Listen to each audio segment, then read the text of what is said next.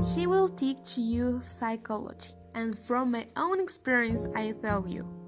1. Review her previously seen topics while taking a roll call, because you need to participate in order to balance your GPA. She takes it as a part of your evaluation. 2. Remember that everything you read is to be understood, not memorized. And 3. Arrive early to her class. Even if you and she came in at the same time, she will leave you out.